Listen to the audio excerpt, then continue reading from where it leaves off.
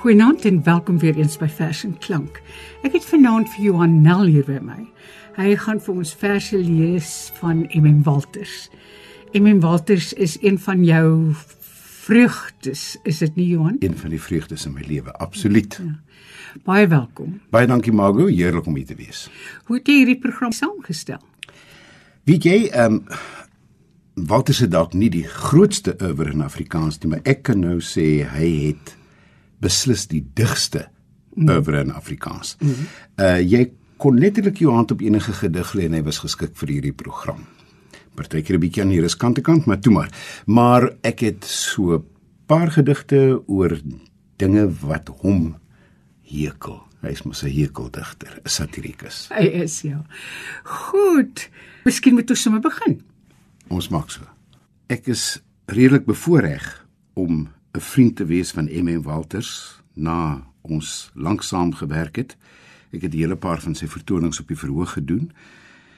En ten spyte daarvan is hy 'n baie private mens. Nou, welke manier om 'n skrywer beter te leer ken as deur sy skryfwerk. En die eerste gedig wat ek lees kom uit sy bundel Heimdal van 1974. Waarom is ek tog 'n gewone man? Waarom is ek tog 'n gewone man, wat gewoon doen en voel oor doodgewone dinge? Ek bely nie die kultuur luid in die voorste ry nie.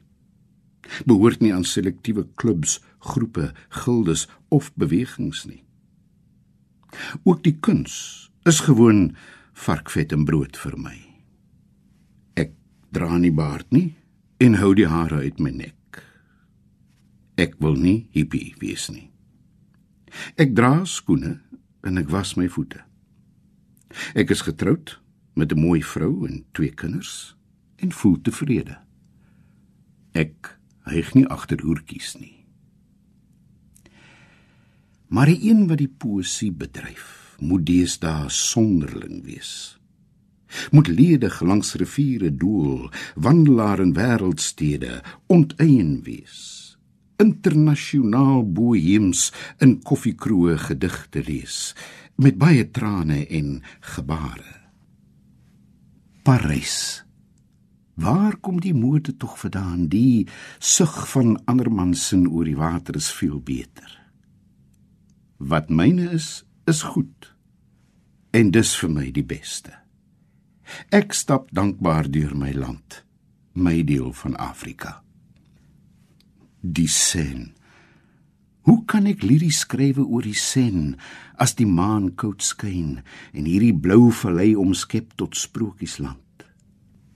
Daar ginter in die mistigheid, kastele langs die donker staart van Paardeberg, en langs die kronkeling van die blink rivier, donker woude waar ridders en maagde dwaal. Of selfs meer nugter in die son, as ek die Karoo se droë peperbossies vryf en met my neus proe aan die frank en bittervruggies van die droogte. My land. Maar nee, dit is ook te gewoon dat ek oor jou sal skryf. Ek moet opsluit poëties raak oor ander vreemder dele. Maar jy sien, ek skryf daarom oor myself. Miskien help dit. Walters word in sommige kringe gesien as 'n 60er.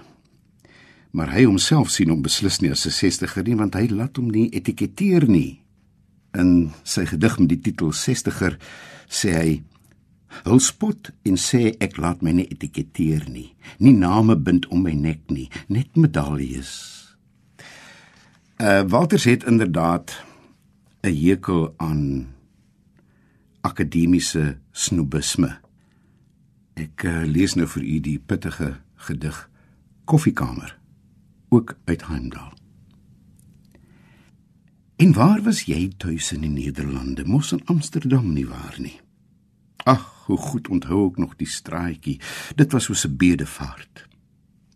En om te dink jy moet terugkeer, hoe neerdrukkend. Te begryp het aan die Liesbeth weier en verkies om daar te bly. Die ballingskap sou ek ook vrywilliglik aanvaar, maar die baase vang jou met die beurse. Het jy vir Karel ook ontmoet? Hy het my so gestimuleer, die stil man met die priesterlike oë en sy hande en sy baard. Dat Suid-Afrika daarom nie plek het vir sy kinders nie. Maar sê eers, wat is nuut in akademiese kringe? Enige dronkenskappe of egskeidings? En wie het wat van wie gesê wat die moeite werd is? Hier by jou gebeur ook niks nie. En wat dink jy van die veelbesproke teses? Luister, as dit 'n D-lid werd is, dan's ek skaam ek het gepromoveer. In Nederland sou dit natuurlik nooit passeer nie. Dankie. Ek is bly jy het my standpunte artikel ook geniet. Kollegas sê dis 'n fris wind, die nuwe siening van die ou bekende. Ek verwag natuurlik nog reaksie uit die noorde. Te min pitkos verskyn vandag vir een wat daarin gewoond is. Ek moes eenvoudig terugval op die Frans vir studies wat die moeite werd is. Dis werklik tonicum ter sielsgenesing, die nuwe Franse prosa. Jy lees nie Frans nie.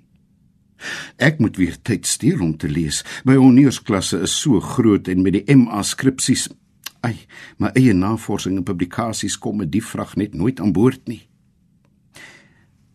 Tussen hakies, wat dink jy van vanaand se Tristia ontkledings? Ek moet erken, die simplistiese benadering is vir my akademies onvoldoende. Van Wyk Lou laat nie so skoolmeesterig met hom verkeer nie. Jy is nog in die onderwys. Nou ja, die elementêre bied seker sy eie kompensasies. Maar verskoon vir my, ek moet vanaand nog terug, Stellenbosch toe. In die eerste 4 strofes van die volgende gedig uit sy bundel Apokryfa, ry 4 groot Afrikaanse digters aan Walters se hekelpen. Kyk of jy hulle kan identifiseer. Sommige liedjiemakers stap sekretaars, slampampere lewe lank, maar een keer in 'n kleurvolle gety, dansel gonsend met die goggaatjies, of vryel in hul verbeelding met die kriekies en kolgemanders. Die oudtydse ridder aristokraat is van die soort wat nog Latyn met sy beminde praat. Hy plaas sy prinsessie op 'n pedestaal, onbereikbaar, onaantastbaar, en troubadour dan met sy kanariekeel verbeeldingryk voor die kasteel. Hy dans om haar 'n rosekrans, en nie een van die twee dink aan 'n doring nie. Ander weer dans in sale tot melktyd in die môre. As die bloed eers dun en vloeibaar is van wyn en die passie skaap maak van die andersins glasheldere gedagte, raak hy verspot met 'n papierkalot en hap hy hongerig in die dametjie se hare. Eers later in die helder son loer hy stram oog na die bron van water vir die nadors. Die blink en bonkige ou pandas, dik van sit en gemaklik lewe met die vroue in spilonke, stuur die punte van die tasters graag nog oor die gladde rondings. Maar byt net speel soos 'n klophings, en staan en bewe dan kort asem van die opwinding. Eintlik is dit maar 'n speletjie. Blindemol, al in die ronde om die wensbeentjie wat kaal gekou is. Maar die jonges bemin van kop tot toon, as sy ore het so stempels en tone so spinkspene. Wy lopel deur die tuine van die lyf, pluk en soen die swart pruime van die oë, die koel komkommers van die bors, oordadig altyd, tot in die 3de mag. Skil alles af, laag op laag, tottel die liefde proe soos 'n ryp rosyntjie, en kry dan droewe doodsgedagtes. Ag, ek weet dit is maar net gesuig aan 'n soppien wat reeds leeg is. Die murgie het met die eerste stamp heel moontlik op die grond beland.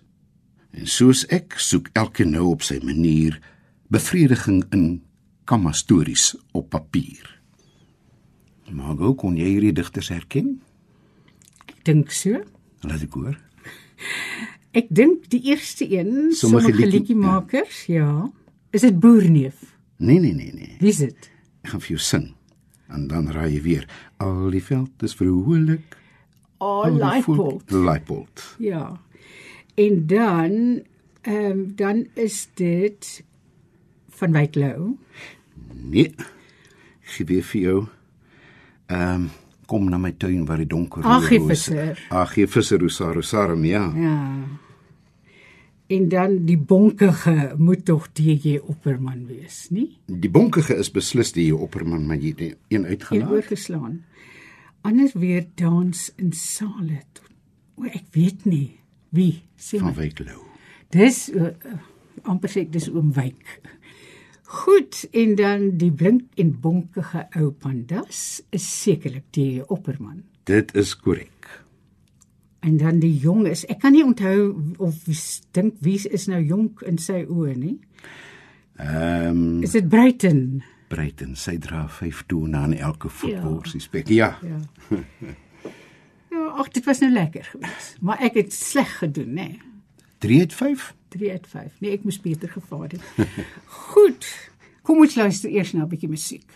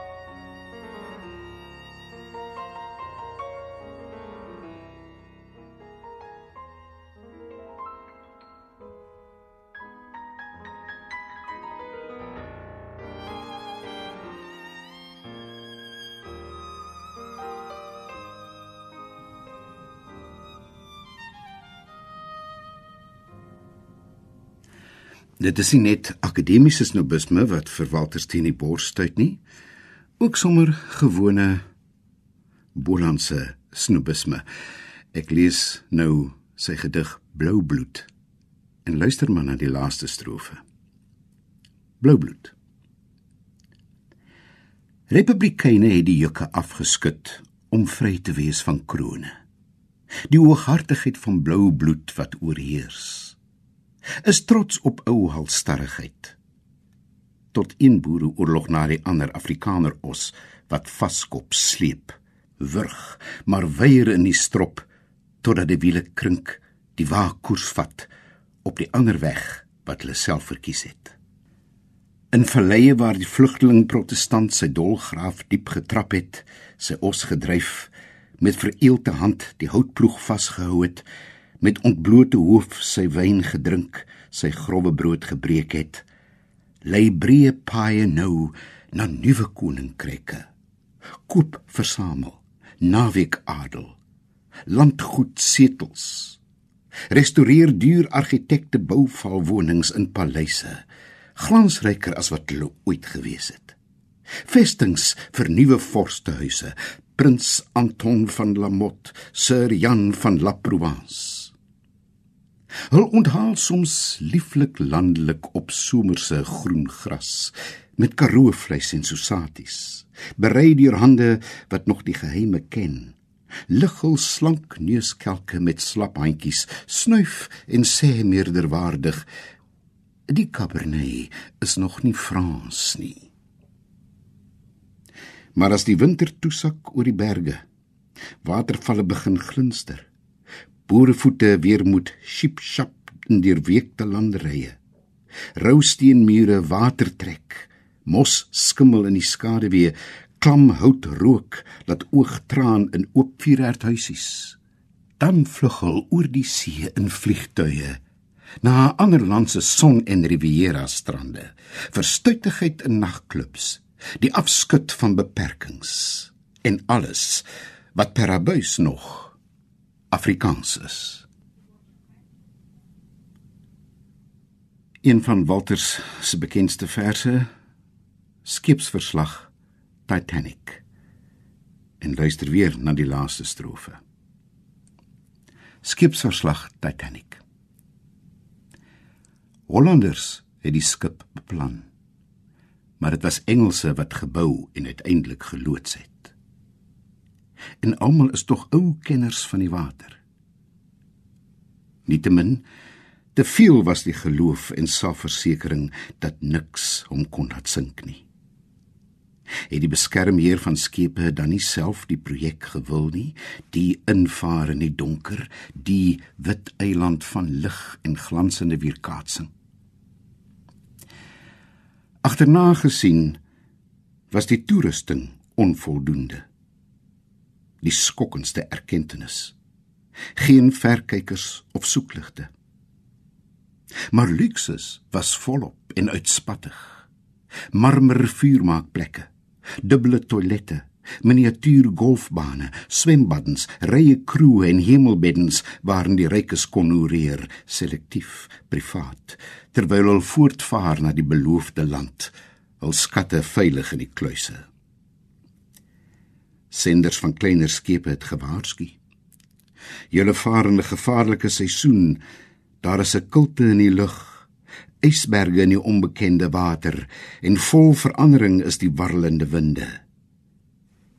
Maar die luxereus was doof, sy antennes ingestel op uitstraal, nie interpreteer nie. Bovenal wou sy kaptein hom nie laat steur nie, nie deur kapteintjies wat nie kaarte ken nie. Die ysrots was nie sigbaar in die nag nie, en die staal moes skeur toe dit nie meer kon buig nie. Chaos het geheers in offisierskajuite. Reddingsbote is nie eens almal neergelaat nie. Wanhopige passasiers het in die see gespring, en die wat nie die moed had of bly hoop het op die agtersteewe saam met die orkes bly sing. Nader my God by u. Onverstaanbaar, sê enkele oorlewendes, omdat die woorde in Afrikaans was.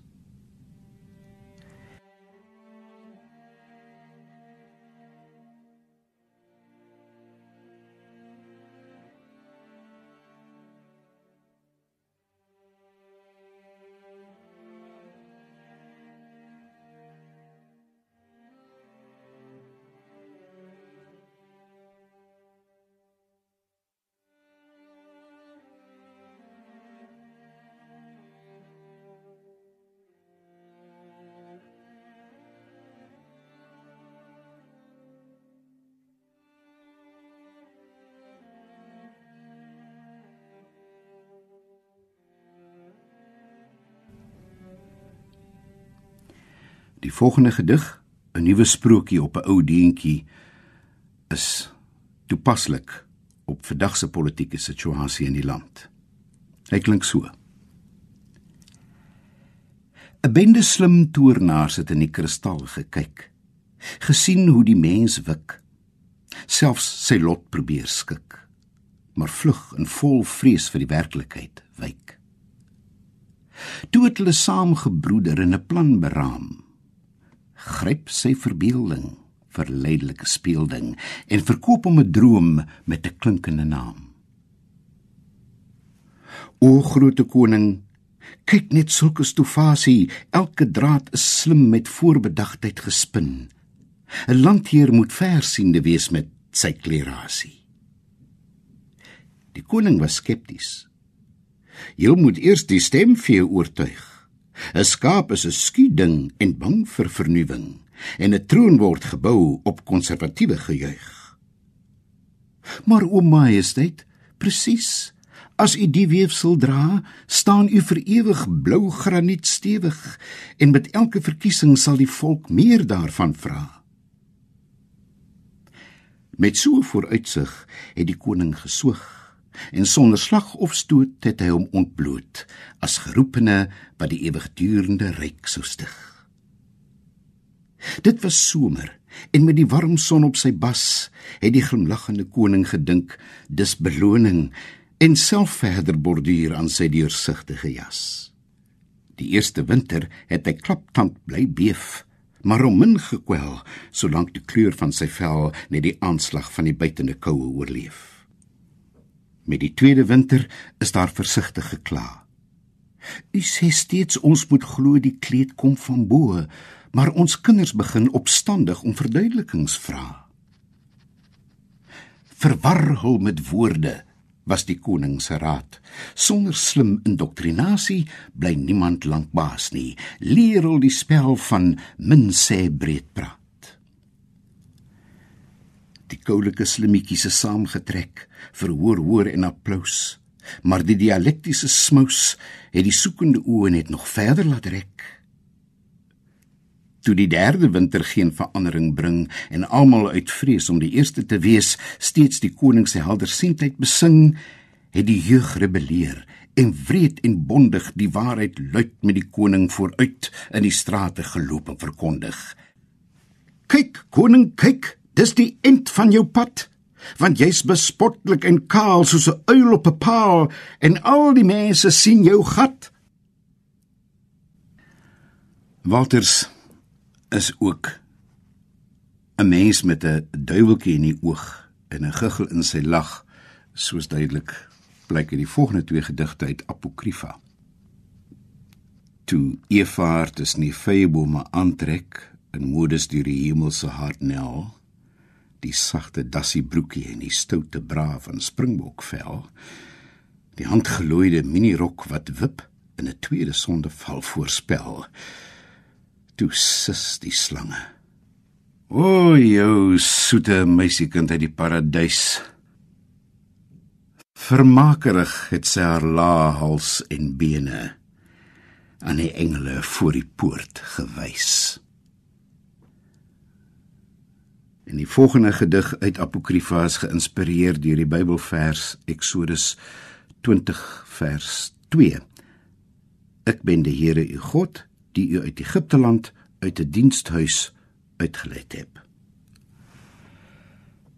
Die ligte liggaam wat ontwaak, die springkaanbeen wat boud word, borsies wat begin ontkiem soos saad en groei totdat die bewing die verbeelding raak. Die bruin gebrande vel en soepe ledemate, bakvis wat skugter agter skuilings roer en peusel aan die aas, en speels ontglip en weer lokkend agter 'n goue vinne loer. Die vrou wat op die drempel staan en wag, okselknop wat oopgaan, geur en sag, bloei en bloosend vrug word, en uitgeswel en ryp, betas en dan gepluk word. Nee, Here, ek is nog in die slawehuis. Niemand het my nog hieruit gelei nie.